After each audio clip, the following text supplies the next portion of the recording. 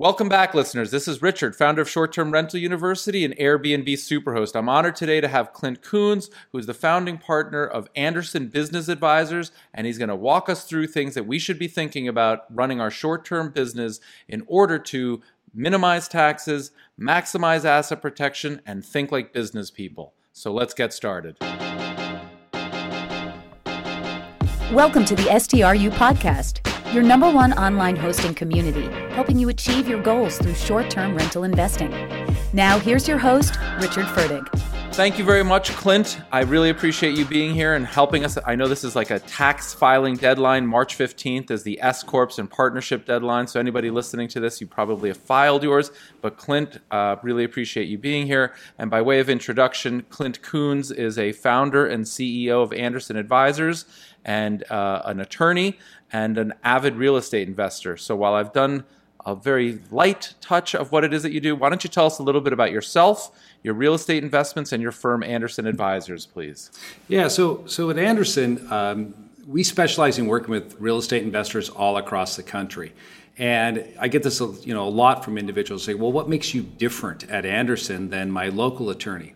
Well, it comes down to that experience. I mean, we have probably over 14,000 clients across the United States, and we take the approach that not only do we want to look at it from the legal standpoint, we also incorporate in, as you just brought up, the tax standpoint as well, because so many real estate investors, they go to their CPA or they go to their attorney and they receive accurate information. And I often refer to this as a three-legged stool. Most people operate on the two-legged principle. That is, you have tax and asset protection, and they don't understand the business component of what people are doing.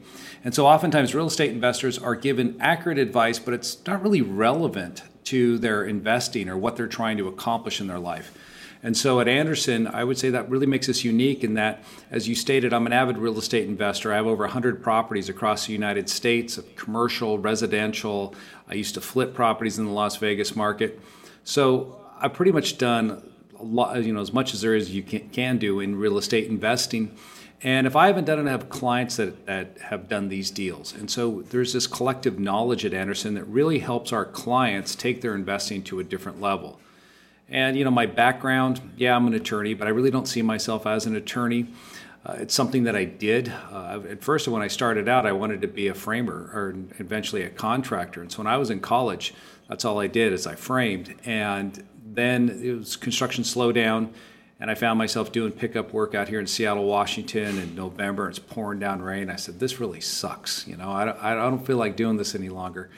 So I went on and I finished up got my degree, and then I went into law school. And when I came out of law school, I knew right away that having grown up and seen what can happen to investors, because my father was a real estate investor, he still is, I realized that I wanted to take a different path. I didn't want to become the traditional attorney where you sit back and I would say some instances you create problems. I wanted to make sure that people are protected and they're doing it the right way because of that misinformation that so many people get.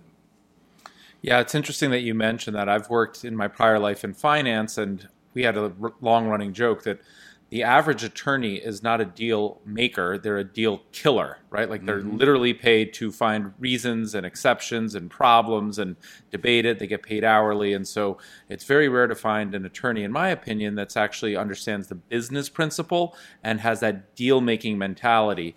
So talk to us a little bit about sort of the nuances that are required when you're a real estate investor, both from an asset protection perspective, a business perspective, and then ultimately a tax perspective. Sure. So whenever you're working with someone, it comes down to you have to understand what is their business. And the best example I could give you is a client that I dealt with about a year ago.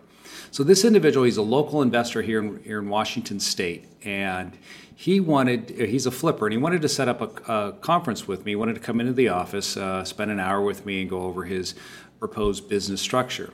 So I had him send in this asset questionnaire that I asked him to fill out, a strategy session questionnaire, and I said, send me your last year's tax return, and then come on into the office and make sure you bring your checkbook, of course. And he came in, and we sat down.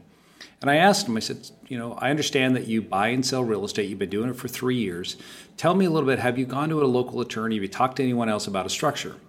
And he said, yeah, I went to a local attorney up here in Bellevue, and the attorney told me I should create a limited liability company for my investing, that if I do this, it will limit my overall liability exposure. If something goes wrong, I won't be sued personally. And he looked at me and goes, what do you think about that? And I said, well, that's 100% accurate. I completely agree with that advice. If you're focused on limiting your liability, an LLC would do that for you. I said, well, what about taxes? He said, well, the attorney told me I needed to go see a CPA, and he gave me a referral, and I went and I talked to that CPA, and the CPA looked at what I was doing and how much money I was making, and he recommended I create an S corporation. And he laid it all out for me. He said that if I set up an S corporation or have my LLC taxed as an S corp, I'm going to save about $6,000 a year. And I asked him, I said, well, what do you think about that? And he goes, oh, that's great. I could save $6,000. And then he turned it around to me and goes, what do you think? I said, well, accurate information. If you do exactly what those two individuals told you, you'll limit your liability and you'll save $6,000 a year in employment taxes. And then he looked at me and he said, well, I really don't understand why I'm spending money with you and time with you, because you just verified the information these other two professionals gave me. And I said, well, they gave you accurate information, and I assume you're meeting with me because you want relevant information. And I'll tell you what your problem is. You can't deal with lenders. That is, you can't get traditional financing because of the way you're currently structured. That when you walk into a bank, they deny you loans. The guy looked at me and goes, how do you know this? I said, well, it's simple. I looked at your tax return. I go, anybody spending $24,000 a year in interest tells me they're using hard money to put their deals together. And you've probably gone into a lender before and asked them for a traditional loan, and they denied it.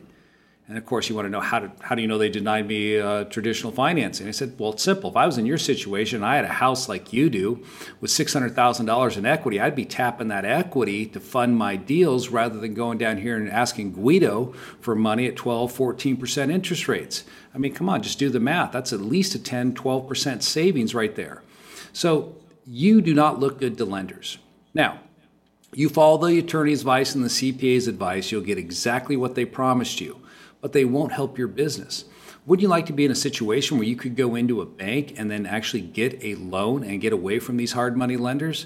In order to do that, you have to change the way you appear to a lender. The way you're setting yourself up, it's not going to happen, because what they're recommending is you use a pass-through entity, an LLC taxed as an S corp.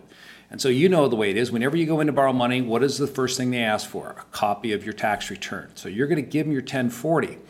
Now what they're going to see on your 1040 is that you have your own business. And so this process of asking you, what does your business do, is going to come back up. And of course, banks are nervous to loan to real estate investors that are out there flipping property. And obviously, we want to kind of keep that on the down low. We don't want to tell them what we're doing, but you're not going to be able to do that, because when they see your personal return, they're going to ask you for a copy of your business return, because that LLC taxes and S corp is going to kick you a K1, and that shows up on your 1040. Now, once they see that and they ask for the business return, I can tell you where they're going next. They want to see profit and loss, and they want to see balance sheet. And so it starts this snowball effect where it's every week, oh, we need this, we need that. And eventually, you think you're going to get the loan. They're probably going to deny you the loan, because as a business owner, you're probably going to look to expense everything out that you can to reduce your taxes to the greatest extent as possible. What does that do to your borrowability? Well, it doesn't help you, because now your corporation looks like it doesn't make very much money, and the bank asks you this, and you say, oh, really, I make a ton of money, but I'm able to expense it out creatively. And they think, oh, now you cheat on your taxes. Great, we're going to loan you money. And so this is a culmination of not understanding the real estate investor's dilemma, or his dilemma, which is he needs access to traditional. So what I proposed to him is I said, set up a C Corp. Now, when I talk to people about using a C corporation, you get that initial, C corporation, they have dreaded double taxation. And what does double taxation mean? Well, yeah, it's a word that nobody wants to hear, that you're going to get taxed twice, but it really means you haven't figured out what the heck it is you're doing.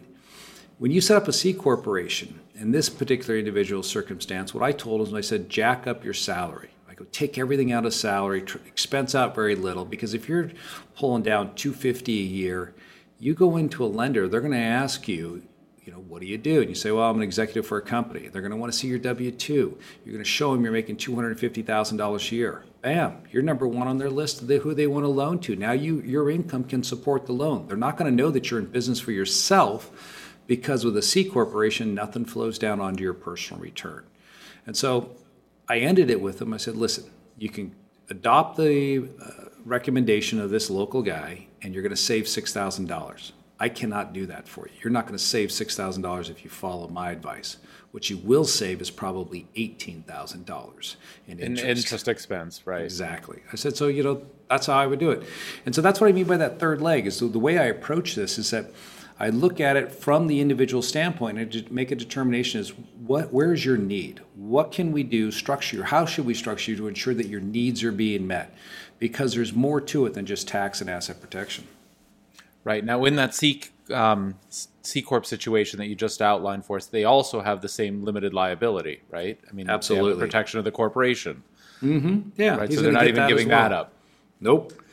Okay. So that's really interesting and helpful, and I think people sort of understand that three-legged stool. And I personally, for years, have found people that are either strong at one and weak at the other. And to your point, I've bounced around between different professionals because nobody really seems to understand the holistic nature of my business or the goal.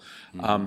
As it relates to short-term rentals in particular, because I think you know that the vast majority of our listeners and the viewers on YouTube and so on are really interested in the short-term rental. Is there anything that's unique or peculiar or that you've seen work or that you've seen not work that we should talk about? Well, yeah, I mean, the number one problem for people in this space is taxation. Well, I mean, you've got city codes and, how they're constantly changes and flux. You got to make sure that, you're not going to have the city come in and take $72,000 from you, which recently occurred in Las Vegas. Yeah, I read about that. You read about that? Yeah, because the neighbor pulled the permit before him with that 660-foot rule. I mean, those are problems that, you're just going to have to deal with, and you're going to have to know what your local ordinances are when you're running this type of business and you're operating in this space. But what we can speak to is the aspect of the taxation, how you're structuring your business. Because a lot of people, when they get started, what I've seen is maybe they get some asset protection in place. They might set up an LLC, but they don't realize that LLC is not going to provide them any benefit from a tax standpoint, and they typically figure this out when they go to file their tax return. Their CPA looks at what it is they're doing, and they say, this is all self-employment income. You're going to pay ordinary income tax, and then you're going to have to write another check for $14,000 in employment taxes. And now you're looking at going, where's the money coming from? Because I've got my mortgage and I've got my insurance and my property taxes. I don't have money for federal income taxes. It's because of the way you put together your structure from the outset. You didn't understand the nature of the income, because the income that comes in from this type of activity is considered to be active income in the eyes or in the Internal Revenue Code, because it's derived on a short-term basis from your activities. So that's good news and bad news, right? Like the good news is, to the extent that you have depreciation and or expenses, and let's say you show a loss, and I think in many circumstances, if people are getting good advice, you can actually have a cash flow positive business that shows losses after depreciation. And those losses, because it's an active business, if they have W-2 income as well, can offset some of that. Is that correct? Correct. They're going to have some benefit there, but the way I look at it is, again, you're going back to that three-legged stool analogy. What is it do you want to accomplish with your structuring? Okay, the asset protection component of it, we can take care of that. Okay, we can set up an LLC, we can protect your property.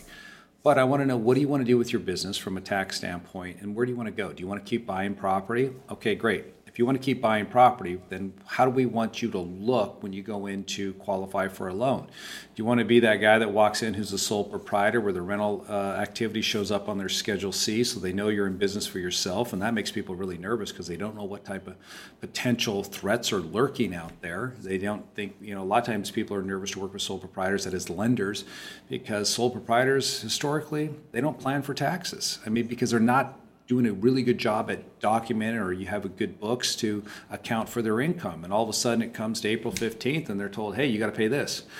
So what we typically would look at then is, I'd say, all right, if you want to continue on with the buying more real estate and you want to look good to lenders, then I'm going to set you up with an entity, like I talked about, a C corporation, and we're going to pump your income. And we're going to keep that income flowing down to you in an active nature and go less with passive income. If you told me, well, I would rather have passive income, I'm going to back off buying real estate for now, then I would change the nature of how that income is expensed out and then go more for a smaller salary and greater passive income stream.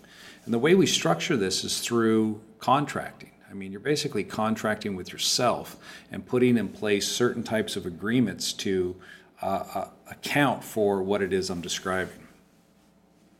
So it's basically a structure that you're setting up based on the individual's unique circumstances and what it is that they're trying to do. Correct. And I guess my question is, let's just take a step back and say, I'm new to the space, Clint. I'm just Airbnb-ing, my first property, or maybe even like a bedroom in my property. Do I need an LLC? Do I need an S corp? It's just held in my personal name. Let's just start from the very beginning as people get started. What do you think they should be looking at? Well, first off, what you should do is definitely protect yourself, okay? Because the property inherently has risk. There's just no doubt about it. You're bringing somebody into that property. Therefore, you owe them a duty of care. And the law has become twisted in the sense that, it used to be when my grandfather was practicing law, you actually had to do something wrong in order to be sued. Now, the fact that somebody goes into your property, disables a smoke detector, lays in bed, lights up a cigarette or a joint, falls asleep, burns themselves up, and you didn't know about it because you didn't have working smoke detectors. Well, actually you did, but they disabled them. You're still liable. That's a case right out of California. And this person was actually warned on multiple occasions. So you sit back and you think, how do I prevent that from occurring? Well, you don't, unfortunately. People are going to do stupid things, and it's just a fact of doing business. Unfortunately, the law doesn't recognize that or hold people personally accountable for their actions. They tend to put the liability more on the owner of the business or the landowner to take additional steps to try to stop people from being stupid. But when they're in control, you're stuck. So what do? I would tell you buy a piece of property, you should stick it in a limited liability company for the asset protection that entity provides. So at a bare minimum, you've minimized your risk. Teddy Roosevelt had this saying that went something that, risk, if uncontrolled, could rise up and destroy you, but if it controlled, you can then basically minimize it. And that's the way I look at it. So if I had 3 properties, I'm not going to stick all 3 inside of one limited liability company, because if one goes bad or something happens with a guest that's renting it, then all 3 properties are at risk. So I want to isolate my risk, minimize the overall risk exposure, use one LLC per property, especially when you have high turnover rate. When you have a lot of people coming in and out of that property, it's different than when you have long-term rental situation. You have one person, you get to know them, you've vetted them more than you have with somebody that's hitting you over the internet and wanting to rent your property. You have no idea what they're going to do there. And so as a result of that, your liability is much higher than it would be in the traditional situation where you're just renting it out on over a year basis. So stick it in an LLC if something happens. I often refer to this as, you take a steel line from Las Vegas. What happens in Vegas stays in Vegas. Well, I call LLCs boxes. What happens in the box will stay in the box. So it helps contain that. So if somebody hurts themselves, then that liability is going to stay there, and it should not hit you individually. So that's where everyone should start, is by creating an LLC in the state where the property is located. You don't need to get exotic here. You're not going to be using Wyoming, Nevada, or Delaware, because these LLCs need to be registered where the property is located in order to hold that real estate and rent it out. Now, once you've taken care of that aspect of it, then you need to look at your business and taxation. So I would first start with putting everybody into LLCs, or each of their properties into LLCs, bare minimum. Okay. And I think it's important, again, since these people may not have done this before, that there's a whole set of rules and guidelines in order to really have that asset protection. You can't just create an LLC and then just, write checks from your personal account and commingle assets and just continue to do things. Now it's a separate entity, it's a separate business, and you have to maintain it intelligently. And I'm sure you can work with people to understand sort of what those rules look like. And so, like, for instance, one thing that I just learned, and I assume it's accurate, but you can verify it or not, is it's not enough to just have an LLC. that LLC actually has to have a checking account associated with it, right? So like I had multiple LLCs and I had one that was commingled for all of my different properties, and that's where the income came in and that's where we wrote checks. But I never opened up the LLC checking account at the individual property level, and I've since done that. That's good. I mean, that's a good rule of thumb for everyone to follow because it helps keep the money lines clear. That is, you then have less of a risk of commingling and by setting it up that way. I mean, I have clients that do not have bank accounts for each LLC, but they have really good bookkeeping. And so if they were ever challenged, they could whip out the books and you could see that there's no commingling of funds. We're not using money from property number 3 and LLC number 3 to cover the expenses in LLC number 1.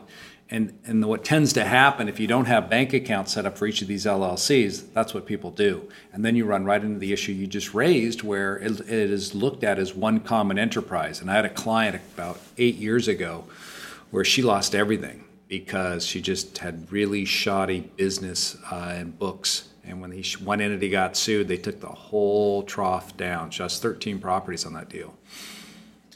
Wow. Okay, so at a minimum, people should have an LLC. And then in terms of growing their business, it sounds like you tend to feature the C Corp and a W-2 income so that they can go and then apply for traditional loans and full recourse, right? They're going to have to personally guarantee the loan, but then they can go and grow and so on. And do you have any insight as to the banks and their lending for real estate investors? In other words, I've run into situations where they're like, well, this is your 4th property and this is your 5th property, and how many properties does one person need? So what do you see happening there? Well, I see that Dodd-Frank has screwed everything up, and hopefully they're going to fix that problem, number one. It's frustrating. I mean, it depends on the lender, on whether or not how many properties are going to allow you to put under contract and get loans out under, that is. I mean, I've heard some people talk about 10 per individual. So I have couples who, his husband will go on 10 properties and wife will go on 10 properties. But at the end of the day, there is no magic number. It comes down to that particular lending institution. So what I often tell people, if you can, work with a community lender.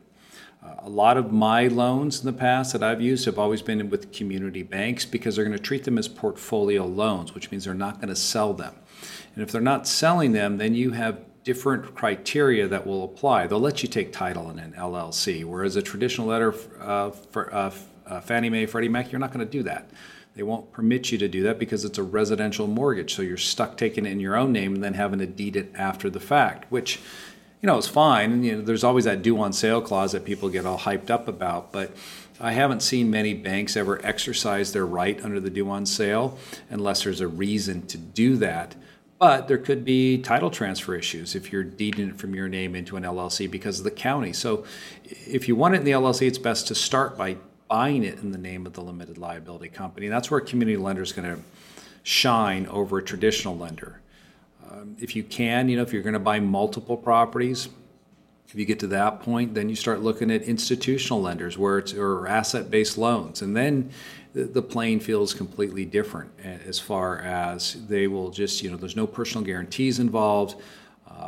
You can buy in the name of a limited liability company. Typically, in that case, you're actually going to use an out-of-state. You're using Delaware and then foreign filing it in the state where the property is located. So it sounds confusing, and it can be putting these deals together. So if I was going out there to buy property and I'm starting to grow my business, I would suggest that you start with a community lender if you can find one. Open up an account there. The best thing to do is get a bank account open, put some money into it to show them that you want to do business with them. And if you show them that good faith, then they're most likely going to want to do business with you. And once you get that relationship going, you'll find that borrowing becomes much easier and account openings are really simple and streamlined. That's great.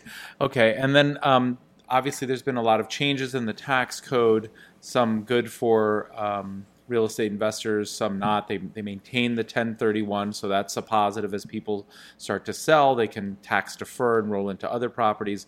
One thing that I've heard reported a lot about, and I just would like to get your take on it, is the reduced taxes at the partnership level. How does that, the 20%, I guess, flat rate at the partnership level, how do you think about that as you structure real estate investors' structures? Well, I mean, it's great if it's there. If you can take it, you can do it, and I think a lot of investors are going to benefit from that 20% deduction, especially as you're buying property and you have sufficient basis in the property. The only problem with that rule is if you have older property, fully depreciated, it may not work for you. So it is something that I think that a lot of people are going to benefit from going forward. I know I am going to benefit with my real estate portfolio. But what I have noticed is that, they wanted to simplify the code. I mean, this is actually a boon for my tax department now, because It's anything but simple. I mean, there are calculations you have to run people through in order to determine what is the value of their deduction. And it's based upon income, it's based upon what you do, and it's also based upon property basis. So it's not as straightforward as we'd like it to be. But yeah, you will benefit from it in the majority of circumstances. You're going to get some deduction. Whether or not it's going to be the full 20% will depend on how it comes out. Okay, so it's a case-by-case basis, but overall, it probably a net positive. Oh, absolutely, it's a net positive. Yeah, definitely. Yeah.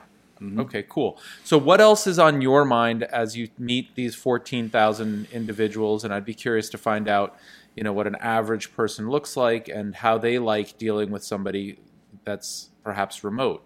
In other words, I don't think all 14,000 of them are in your backyard. No, not at all. Maybe 140 are in my backyard here in Washington. So we have one office in Washington State, Tacoma, where I'm out of, and then I have 3 offices in Las Vegas and 1 in Cheyenne. And I have several offices because I have over 150 employees. So everyone that we deal with now, it's like this, all right? Video conferencing, it's email, phone calls. There's no longer this feeling that people have that they need to sit down with their attorney and stare them in the face across the desk in order to put a deal together, especially when you're getting the relevant information. It doesn't need to be in that traditional context. And so it's been, we brought in most of our clients through education. One of the things that I'm keen on, when we started Anderson, my partner and I, we're not like traditional attorneys where we play hide the ball. My grandfather told me, I remember this because he was an attorney, as I stated, he said, you're never going to make it as an attorney if you don't change the way you practice. Because what he noticed is that I would go out there and I would tell clients everything they need to do. They say, well, where do I set up the LLC? Here's where you set it up. Here's how you need to set it up. And I give them everything that they need so they could do it on their own. And he said, if you do that, they're never going to use you. My philosophy has always been, they're still going to use us to set these things up because they don't want to do it themselves. All right? Your job is to go out and invest in real estate and run your business. Do you really want to be thinking about, am I doing everything right with setting up my LLC? Is this a proper structure for me? Do I have the right provisions in there? And so, to that point, though, by educating the client, and bringing them into the fold so they understand what you're doing, they become an easier client to work with. The ones that I struggle with are the people that come through, the internet, saw me, watched a video or something, and they want to get structured, but they haven't invested the time yet to truly understand what it is they're doing with them. Because they're going to go to their local CPA and he's going to say, well, why did you do this? Would you set up a C corporation? I don't know. These guys from Las Vegas told me to do it. Oh, Las Vegas, there's your problem right there. You know what I'm saying? Right. And but if they're educated, they can go back and they say, well, here's 5 reasons why I decided to set up a C corporation. What do you think about that? And it turns the table on the professional, because professionals are so used to controlling the conversation. That is, you don't know what they know, or they make you think that you don't know it, and therefore they always remain in control of their client. Our philosophy has always been, I want you to know everything, and you'll become a better client that way. So that's what makes us unique, and it also allows us to work with so many different clients across the country, and they do so many different things. We have traditional business owners. I mean, some of our clients, I'd probably say 5% of them are outside of the United States. We have clients from all over the world that invest in the U.S., and we set up structures for them, to ensure that when something does happen, they're not having to lose the entire farm over one lawsuit. Cool. So in the interest of full disclosure, I'm not a client and we've never worked together and so on. But we're going to change that. Okay, good. Well, so one issue that I always have when I speak to professionals that I'm going to work with is, this all sounds great, but what happens when I'm at the finish line, about to close on a deal, or I have a question, or some tax hiccup comes? What sort of support and mechanism and communication is there in my time of need, and not on April 1st as we're trying to file for April 15th, right? It's like what sort of checkup procedures and sanity checks are there along the way? Okay, so one of the things that we realized when we started Andersen is that the reason why people never or oftentimes don't seek attorney advice is because of what? I mean, you've had attorneys. Did you like calling them up? No. Why? Well, hourly. Exactly. You're afraid of that bill. And you think, when you get the bill, I only talked to him for 20 minutes, but I have this bill here for an hour and a half worth of stuff. And people can never figure out how 20 turns into 1.5. And it's just the way attorneys operate. And so for that reason, most people never seek advice. They always come back later after a problem's already occurred. So we realized that in order for our clients to be proactive, we had to come up with a system that would make them feel comfortable to call us without that fear of opening up a bill at the end of the month and being shocked to find out how much they're going to get hit for.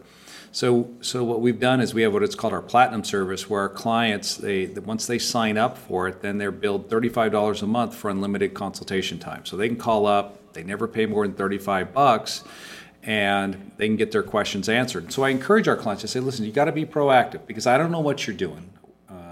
You need to call us.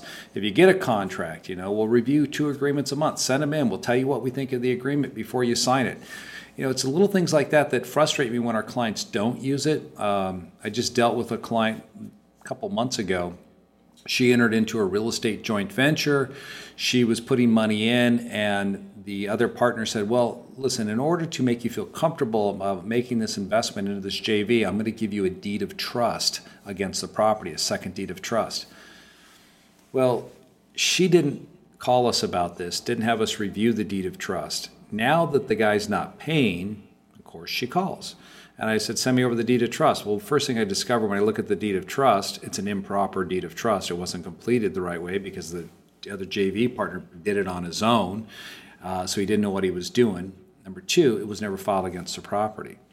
So here's a situation where she has a messed up deed of trust, which we could have spotted right away had she at least sent it to us before she went through with this transaction.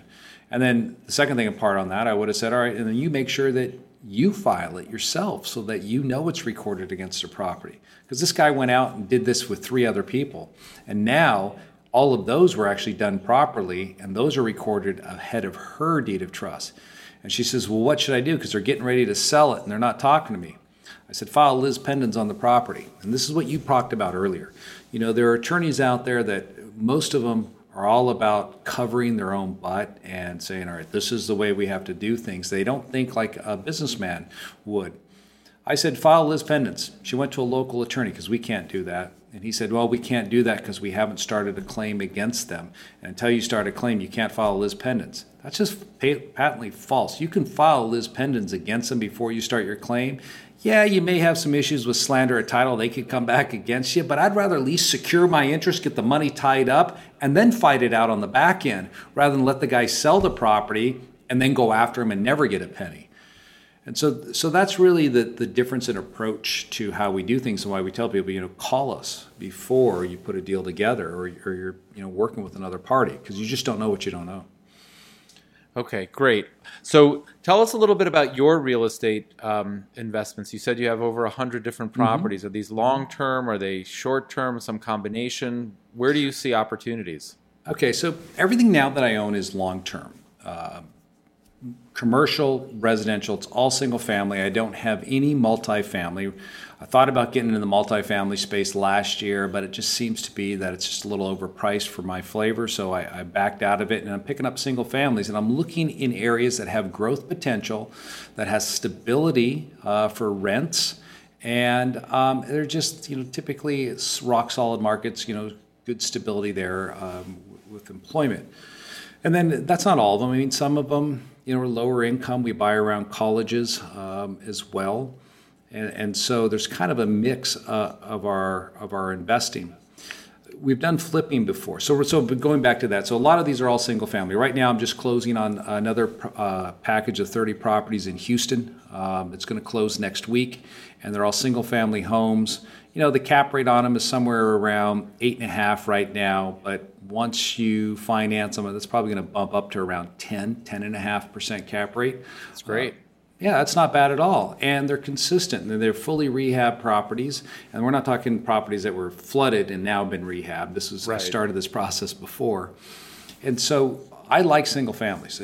I know some people that's not their space, but for me, that's where I've invested. So we have commercial as well in different areas of the country. And that's worked out great. In some instances, I've had problems before. I mean, I got this big warehouse down in Savannah, and when the market crashed, I was carrying $14,000 a month mortgage on that property for a good, 14, 15 months till I got another tenant in there. And, that's the tough thing I found with commercial. We flipped properties in Vegas for 2 years. After the market crashed, we were going and buying REO properties, and we did really well at that. But then the market started to get more competitive because then you had all these investors from California coming over and then driving up the prices of the homes. And so I wasn't able to get the return on the flips that I wanted. So I knew, hey, I'm done with this and I'm going to keep buying. I bought my first VRBO Airbnb property last year, and that's in Hawaii. And that's been going good. I made, what did I make? I made $65,000 off that last year in Maui. Yeah, I mean, I was surprised how much income. Now it does come with some work, but there's a great income there.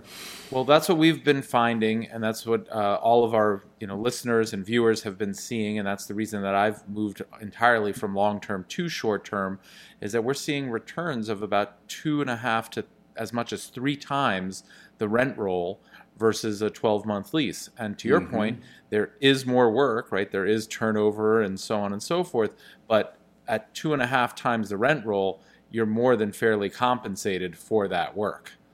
Yeah, see, I wish I would have found you prior to buying this property, because this last year has been a learning experience for me in dealing with this type of stuff, constant turnover, getting the phone calls, because with this particular property, I can't turn it over to a professional manager to handle it, because if I did that, it's going to really cut into my profits. Absolutely. Yeah, and so I'm willing to deal with it. But, when people call up, hey, the AC isn't working. Well, you see that controller? You mean the TV one? I said, no, the one that says AC on it. You got to push the green button. It's just stuff like that where you just scratch your head. What rock did they crawl out from under?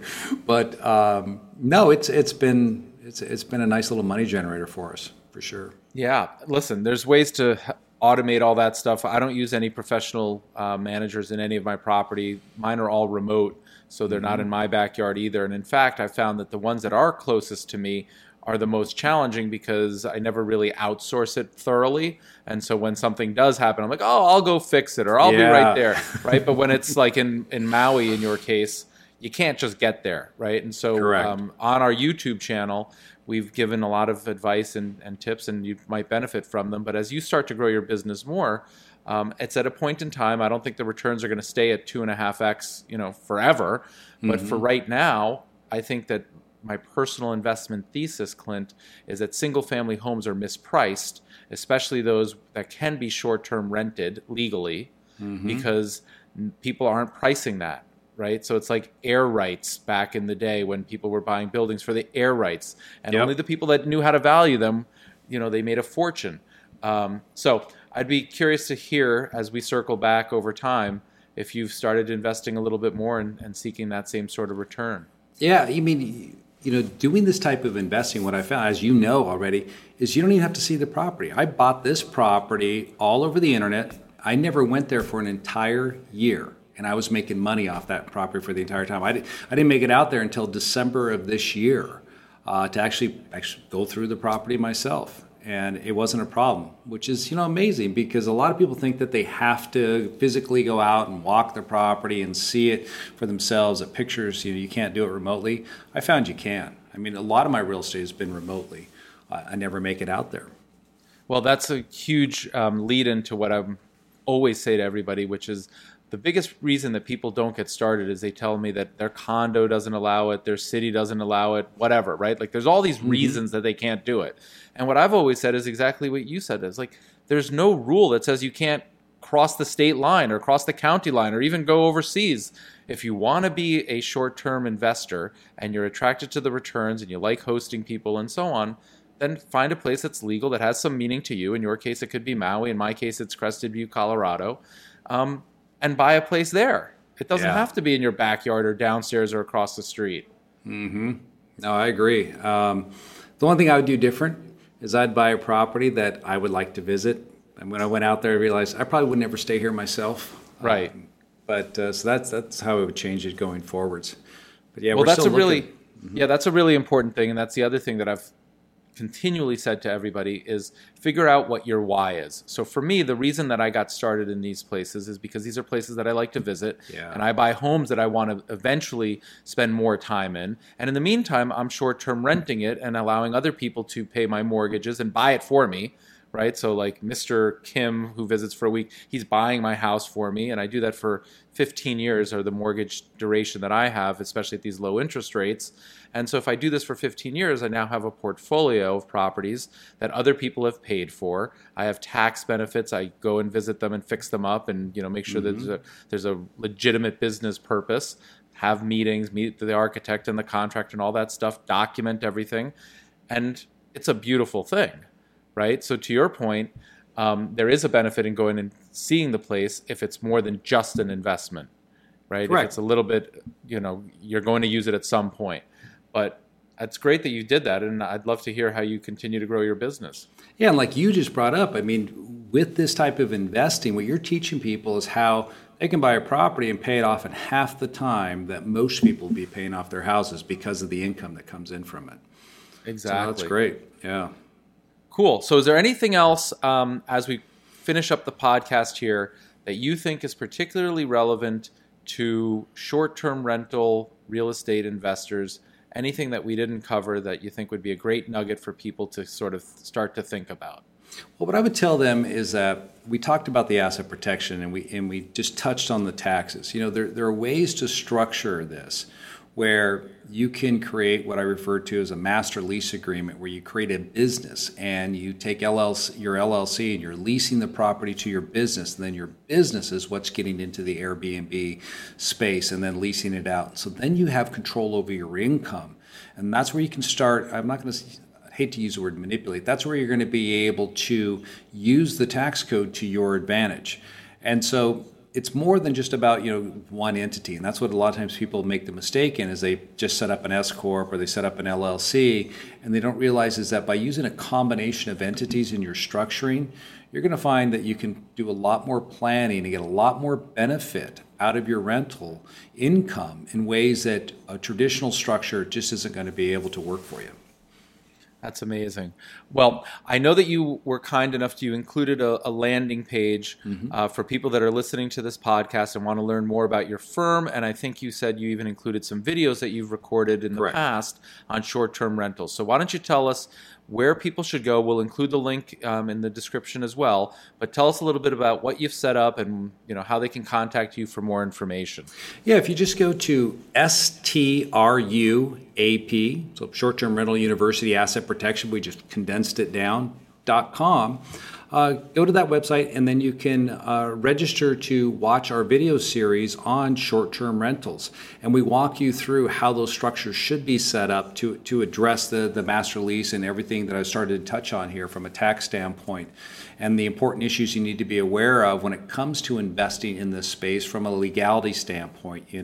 How you're putting your leases together. Do you make sure they're not an actual leasee, that you want them to be a guest so they don't have any possessory rights to the premises? bonuses and insurance issues that come up as well. So these are all important things that if you're getting into the space, you should learn about. And we've got some videos for you that you can watch and find out some more information.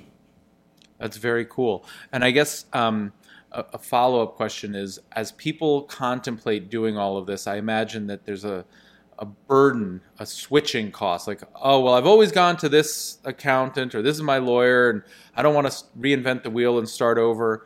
How should people be thinking about that? If they're not happy or they're not getting great advice, what's the switching cost, if you will, that people should overcome? We haven't figured that one out yet. There really isn't. I guess we should. No, what we do is we work with existing structures. So, a lot of times what I find is this. People have got the first part of it set up right. And so they've got the asset protection. Now, it may not have been the way I would have set it up, but that's not going to stop us. Because one of the strategies we teach people is how to set it up anonymously. So, tenants or people that are coming in, guests, do not know where you are. If you don't want them to know how many properties you have, we can structure it in a way where they would never figure that out. But even if you don't have it, you didn't set it up that way, we still work with what you have, because at the end of the day, you're still going to have asset protection. It's just putting on that additional layer. Many times it's just one additional entity, and changing how you do your business can produce fantastic results. Cool. Well, look, I think this has been very helpful. You've got me thinking about a C Corp, and I'm going to continue that dialogue with you offline. But I really appreciate your time, your thoughts, and also that website, STRUAP.com, where you've created a landing page and some extra videos for people to learn a little bit more. That's super helpful, and I really appreciate that. Absolutely. So that does it for another episode of the STRU podcast. As always, all links mentioned are in the show notes below. And if you found this show helpful, please leave a review on iTunes. If you're serious about short-term rental investing, be sure to check out str.university. Till next time.